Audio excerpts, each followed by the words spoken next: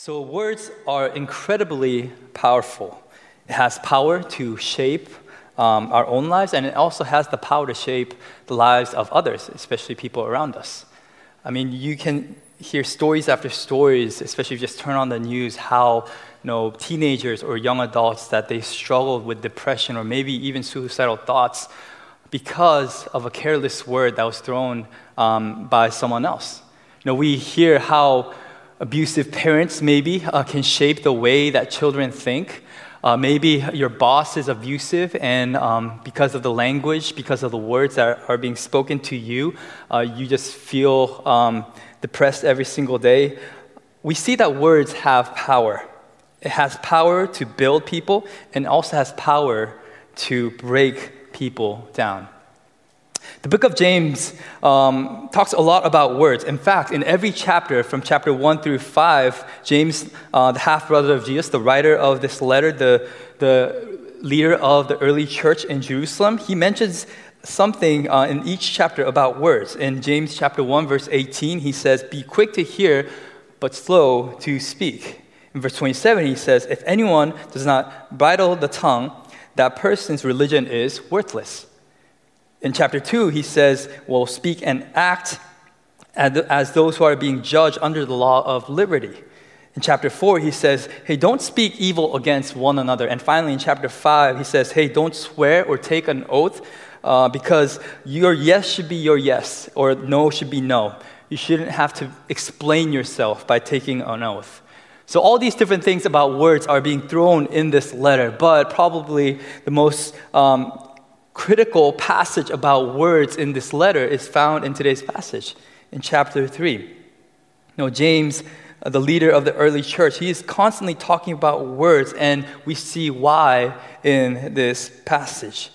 And before we dive into today's passage, we have to set some ground rules in order to understand this passage. The first thing is this: James is not commenting on the words that are used in this world. He is commenting on the words that are used among believers. In verse 1, he says, "Not many of you should become teachers, my brothers." And this is an expression that James uses throughout the letter. He's talking to the believers, the members of the family who belong to the family of God, those who are born again in Christ. That's who he's talking to. He's not talking about, what do people say in Hollywood? What do people say on YouTube? He's not talking about how people of this world are speaking in such an evil way, how their words are corruptive and destructive. No, that's not what he's saying. He's actually having a family talk. He's saying, hey, Christians, believers, if you are a follower of Christ, you are a brother, you are a sister, and if you proclaim that Jesus is your Lord and Savior, you have to listen to this. You have to be careful about your words. So James is writing to fellow believers, not just a general public who uses words. The second thing is this: although James constantly uses the word tongue, and probably in your Bible, the subheading for this passage is taming the tongue, this passage is not about the tongue.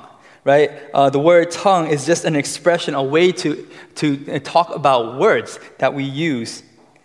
Nowadays, this is important to understand because we no longer just communicate through our tongue or our mouth, but we communicate through our fingertips, right? We text, we tweet, we blog, we use emojis, we use memes, we use pictures, videos, all these different sources of communication we have access to. And because of that, James is not just addressing the words that come out of our mouth, it's actually the words that we just communicate in different forms. All these principles that we find in today's passage can be applied to those ways of communication as well. So with this in mind, let's just try to dive into the text. In verse 1, James says this: "Not many of you should become teachers, my brothers." And this is kind of depressing, right? Maybe some of you were thinking, in this next term, I'm going to serve as a children's teacher. Maybe I'm going to serve as a youth teacher. Maybe some of you are thinking, I'm going to serve as a volunteer at the youth retreat. Or maybe some of you, you're actually a teacher. Your occupation is a teacher, right? And you're thinking, oh man, what did I get myself into? Well, James, he's not saying that being a teacher it's not a bad career choice. He's not saying that being a teacher is insignificant and unimportant. That's why I want you to stay away from being a teacher. But he says, for you know that we who teach, so including himself, we who teach will be judged with greater strictness. And this is scary. By the way, if you're a parent, you're a teacher as well, because God calls you to be a teacher of God's word to your children. So in different ways, we teach and speak of the word of God. But we have to understand something here. In the first century, teaching was not just a job, but it was a way to gain power. People viewed teachers as leaders of the society. It was a way that you can have influence and authority over other people. So it seems like people were having a hard time grasping the responsibility of a teacher. Rather, they were just embracing the power and the influence they can gain from being a teacher. So they were wanting to be a teacher with all the wrong reasons. They weren't concerned about what was right and what was wrong. Rather, they were concerned about what they can gain and how they can influence other people in this world. So because of that, James is saying not many of you should become teachers. He's not saying that it's a bad idea to become a teacher, but he is saying that you should carefully think about becoming a teacher, for you'll be judged with greater strictness. So James, he's not saying that there's this separate category where teachers are judged. God has this kind of unique way to judge different people who teach. But rather, I think this verse can be understood in light of Matthew 12, where Jesus says this. He gives a strong warning about careless words. He says, I tell you, on the day of judgment, people will give an account for every careless word they speak. For by your words you will be justified, and by your words you will be condemned. So it seems like every careless word that we speak, every word that we ever say, we have to give an account to God. We have to explain what those words meant. So in this sense, teachers are at a greater risk. Teachers, more than anyone else, use words. We use words to teach, we use words to communicate information, and because of that, because we use more words, there's a greater danger to misuse words. And that's why James is saying it's not such a good idea to become a teacher if you don't understand the responsibility of and the weight of using words. And I think from this, we can draw off a simple application. When we serve within the church, especially when we are teaching other people, especially teaching the younger generation, when we are raising our children, we have to be careful in what we say and how we act, because teaching is not a light job. Sunday school, leading VBS, leading the youth in mission trips or maybe in retreats or different forms of teaching within the church. Maybe you are discipling someone within the church. Just be aware that when you serve and teach others, that with that great power that you have, where you can influence these people, there is great responsibility. James, he goes on and he says in verse 2, for we all stumble in many ways, so no one is perfect. However, and if anyone does not stumble in what he says, he is a perfect man. And that word perfect man simply means a mature man. Able also to bridle his whole body. So this is what James is saying. He's saying that I understand that you can't be perfect, but in order for you to be spiritually mature, you have to learn how to tame your words. You have to learn how to speak properly. It requires a great deal of responsibility when you teach, and the words that you speak actually reflect how mature you are. And then he goes on to make this argument, and all this is because words are extremely powerful. And in order to drive this point home, he uses a couple illustrations, a couple word pictures, I guess. In verse 3, he says, if we put bits into the mouth of horses so that they obey us, we guide their whole bodies as well.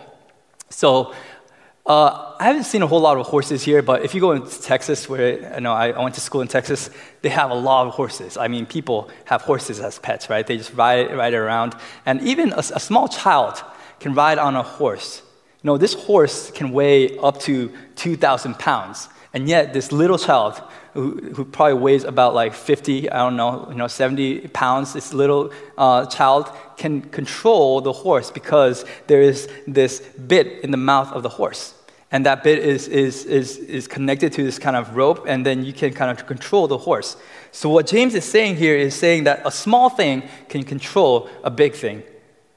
Right? The bit determines the direction of the horse. In the same way, words, although they seem small, they seem insignificant, they can determine the direction of your life and the lives of others. Words seem small, but they have power to control our lives and others. In verse 4, he goes even further. He takes this illustration just a step further. He says, "Look at the ships also. Though they are also so large and are driven by strong winds, they are guided by a very small rudder, wherever the will of the pilot directs." So this time, he's not just talking about something small. He's talking about something very small. A very small rudder can control a very large ship. So very small words, insignificant words that you think are just meaningless, so you throw them out in a careless manner, those words can actually direct the course of your life. Those words can set the trajectory of your life and the lives around you. So to summarize this passage, in verse 5, he says this, "So also the tongue is a small member, yet it boasts of great things." Words are extremely powerful.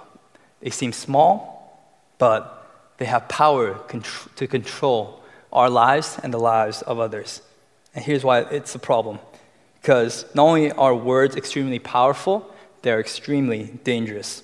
When words are misused, they are like a fire that's set on a forest. He says in verse 5, the second half of verse 5, he says, "How great a forest is set ablaze by such a small fire." So according to the National Park Service, about 85% of the wildfire that takes place in the United States, it happens because of human beings.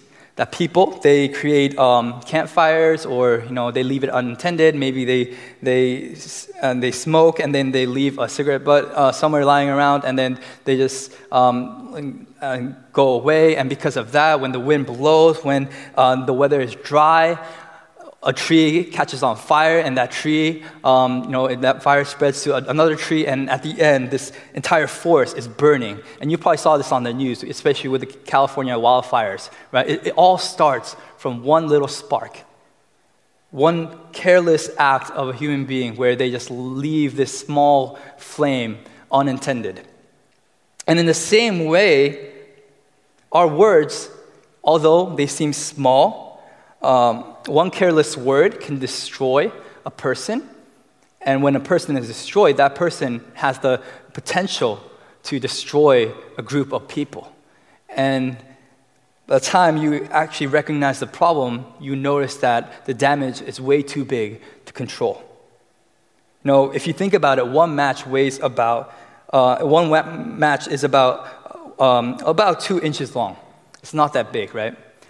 But that one match can put one tree on fire. And that one tree can burn and light up an entire forest. In the same way, one small word can have a devastating effect on just not an individual, but many lives. And you might be thinking, well, what are the odds? I'm just joking. I just said those words as a joke. They know my heart. They know I'm just fooling around. I don't mean any harm. I'm just trying to be funny. And so I just said these words. And yeah, that's true.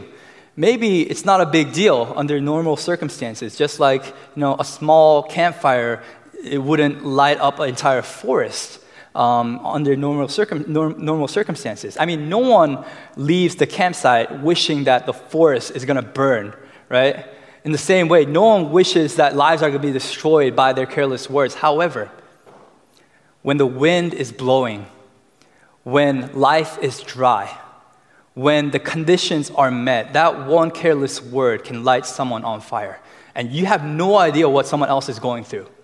Maybe that one word would not have that type of devastating effect on someone if it was a normal day. However, if someone is having a hard time in life, getting blown away by the winds of life, they're spiritually dry, they are thirsty, and they're struggling spiritually, and this careless word just drops in their life, that could light them up. and really destroy them from the inside and out. That could just bring them down completely. And not only that, because that one person is brought down, friends, families, people around them, people who love that person are brought down, and by the time you know it, it can have a devastating effect on people. That's how words work. Words are extremely dangerous. They have the potential to bring disaster upon our lives and upon the lives of many. And here's why. In verse 6, it says this, "And the tongue is a fire, a world of unrighteousness. The tongue is set among our members, staining the whole body, setting on fire the entire course of life, and set on fire by hell." So careless words, not only are they dangerous, they're demonic. They're satanic. That's what the Bible is saying. The Bible is saying that when you say these careless words, it's like setting on fire it's a fire that's set by hell. It's satanic. And we experienced this before, right? Whether maybe it's someone that you loved, maybe your friends, maybe your parents. One careless word can just change the trajectory of your life. When you were young, maybe people said stuff to you. You're not good enough. You're like this. And all these different words just pile up in your life. And sooner or later, you realize that your life is being impacted by all those wicked words. Careless words, the source is demonic. The source is satanic. Thoughtless chattering, lying, gossiping, arrogant boasting, all these different things, they're not just mistakes. These come from the devil. That's what James is saying. Words are extremely dangerous. Words are also extremely difficult to control. In verse 7, he says this, "For every kind of beast and bird, of reptile and of sea creature can be tamed and has been tamed by mankind." But verse 8, "But no human being can tame the tongue. It is restless evil, full of deadly poison." And I know this is true because I've been to SeaWorld. If you go to SeaWorld, what happens is you get to see the Shamu show. I don't know if you've been there before. A Shamu is this killer whale, right? A killer whale is about 21 feet long. It weighs about 11,000 pounds. It can eat seabirds, squid, octopus, sea turtles, even sharks. I've seen some videos where killer whales are fighting with sharks, and sharks are no match for killer whales, right? They are the fastest marine mammals in the sea. They are on the top of the food chain when it comes to the ocean.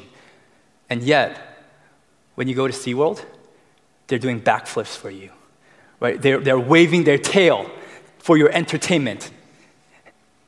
That creature, that ginormous beast, is tamed in such a way that it's simply a source of entertainment. And if you just go to a circus, you see lions, right, or tigers jumping through burning rings, and right, you go to different places, you get to ride on elephants that can simply stomp on you and just kill you instantly. All these different beasts, snakes, people can control snakes with this music, right? That's crazy. All these beasts, lions, tigers, snakes, elephants, killer whales, no matter how big they are, no matter how deadly they are, what kind of poison they have, people are able to tame these animals. However, what James is saying is all these different animals have been tamed by people, but the tongue, it can't be tamed. On our own, we do not have the ability nor the power to control our words. We can try hard. We can come up with different strategies. We can train ourselves for hours and hours. We can develop different apps. We can find accountability. We can try all these different things, right? We can try to, not even speak for a period of time. But still, it won't be enough because the tongue is a different animal. Words are extremely difficult to control because they are deceiving. Words are deceiving. Look at verse 9. It says this, "With it we bless our Lord and Father, and with it we curse people who are made in the likeness of God. From the same mouth come blessing and cursing, my brothers. These things ought not to be so." So words are powerful.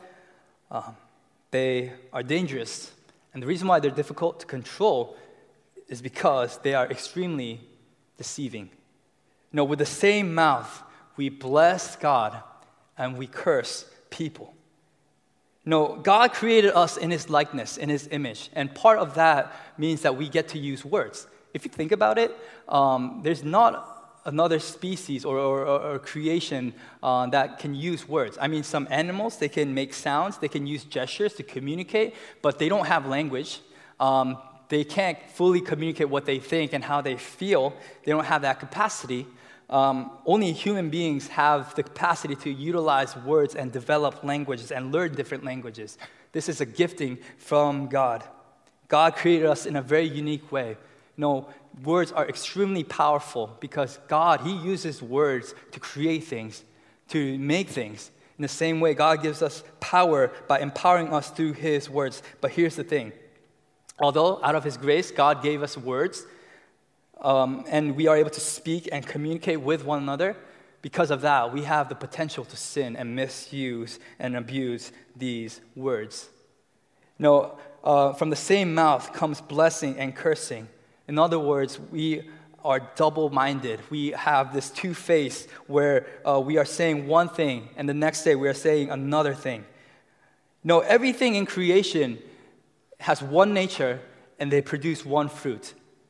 It says in verse 11, does a spring pour forth from the same opening both fresh and salt water? So either you choose between fresh water or salt water. No, you can't have both.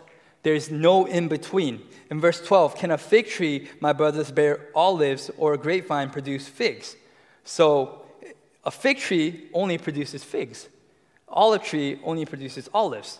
One nature, one fruit. That's how this world works. But there's one creature that produces a duplistic result from their nature, and that's human beings, right? Because we have, in a sense, this duplistic nature in us. James, he's making a simple point. He's saying that everything in this world produces out of its own nature, right? If you have a tree in your backyard and if it's producing apples, it's an apple tree. If it's producing oranges, it's an orange tree. The tree is defined by its fruit. And that's what James is trying to get to in today's passage. In today's passage, James is not highlighting the do's and don'ts when it comes to words, but he's trying to make a point.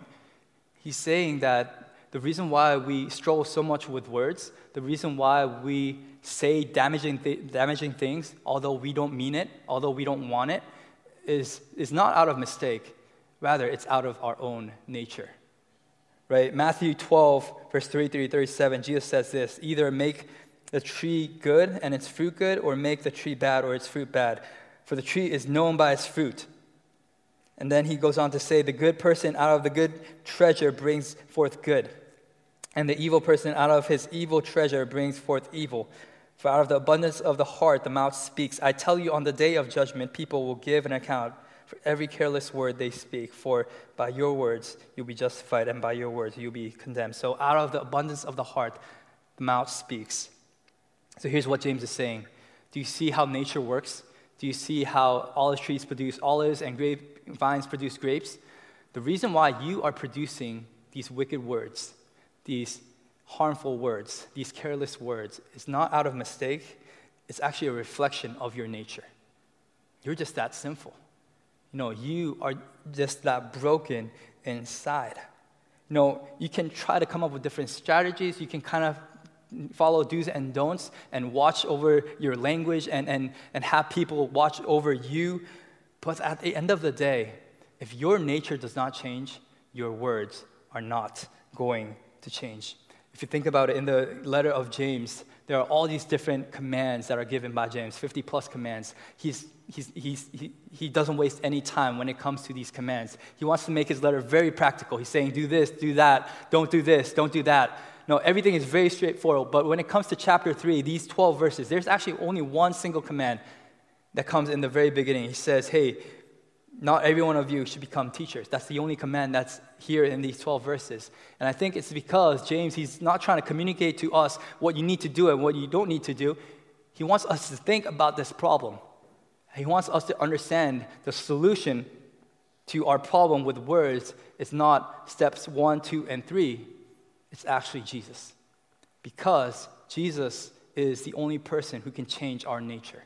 If our problem of words come from our sinful nature, then the solution has to be Jesus, because Jesus, He is the only one who can change our nature. He is the only one who can renew our hearts. He is the only one who can replace our heart of stone and put in a heart of flesh, meaning our only hope to speak godly words, to speak encouraging words, to speak words of life is Jesus Christ. And let me tell you why. It's because in Colossians 1, Jesus says that I have created all things through my word. He sustains all things through His word. In Ephesians 5, He says He sanctifies the church through His word. In Revelation, He says, I will have the final word, because in John chapter 1, He is the eternal word. So do you want to speak in a way that's honoring to God? Then you have to rely on Jesus. Jesus is the only way we can produce pure speech, because apart from Jesus, we have no hope to change our nature, to change our heart. So what does this mean for us? It actually means you can change. Some people say, hey, this is just how I talk. This is how I was raised. I spoke like this for 20 years, 20 plus years, 30 plus years. I'm not going to change right now. Well, when you say that, you're basically saying the gospel of Jesus Christ is not powerful enough to transform what I say. If you believe that Jesus is the solution to your careless words, then you better believe that Jesus can change your words. Identify some of the words that you are saying, some of the things that you're texting, some of the things that you're posting. Are they godly? Are they edifying? Are they encouraging? Are they loving? If not, what are they? What kind of reflection do you get? What are your words reflecting about your heart? And if you see something damaging in your words, then maybe you have to change your heart first. And also, because of this, we have hope, and we can have hope if we were hurt by other people's words. We understand that words are powerful and they're deceitful, which means a lot of times the words that hurt us were actually not true, that they were lies, that they were attacks from the enemy, that there were words that were meant to bring us down. And maybe we've been holding on to those words so long, and those words are eating us up from the inside and out. Maybe people that you really love said some hurtful things in your lives. And because of this passage, we can identify that people are not perfect, that we can replace those hurtful words, those deceitful words, with words of truth, with the help of Jesus Christ. So don't hold on to your pain, and don't hold on to those words that have been hurting you for so long. Go to Jesus. Trust in Him. Let Him speak truth into your lives. And finally, I think we can understand that not only does this tongue have power to destroy, but it does have power to give life. In Proverbs 18:21, it says this: death and life are in the power of the tongue. So we have a choice. We can either choose to destroy things, or we can either choose to bring life to people. Now, how are people saved? It's through the Word of God. Now, how do people come to know Jesus? It's through the Word of God. How are people transformed? It's through the Word of God. How do people experience the love of God? It's through the Word of God. We have the ability to speak truth into people's lives in a real way. So instead of using it and misusing it in a way that's hurting other people, I pray that we'll use our words carefully, holding on to Jesus, trusting that He is the way, the truth, and the life, that we would just submit our lives to Him, that we let Him take control of our words, that we would say things that are edifying and building and honoring to God.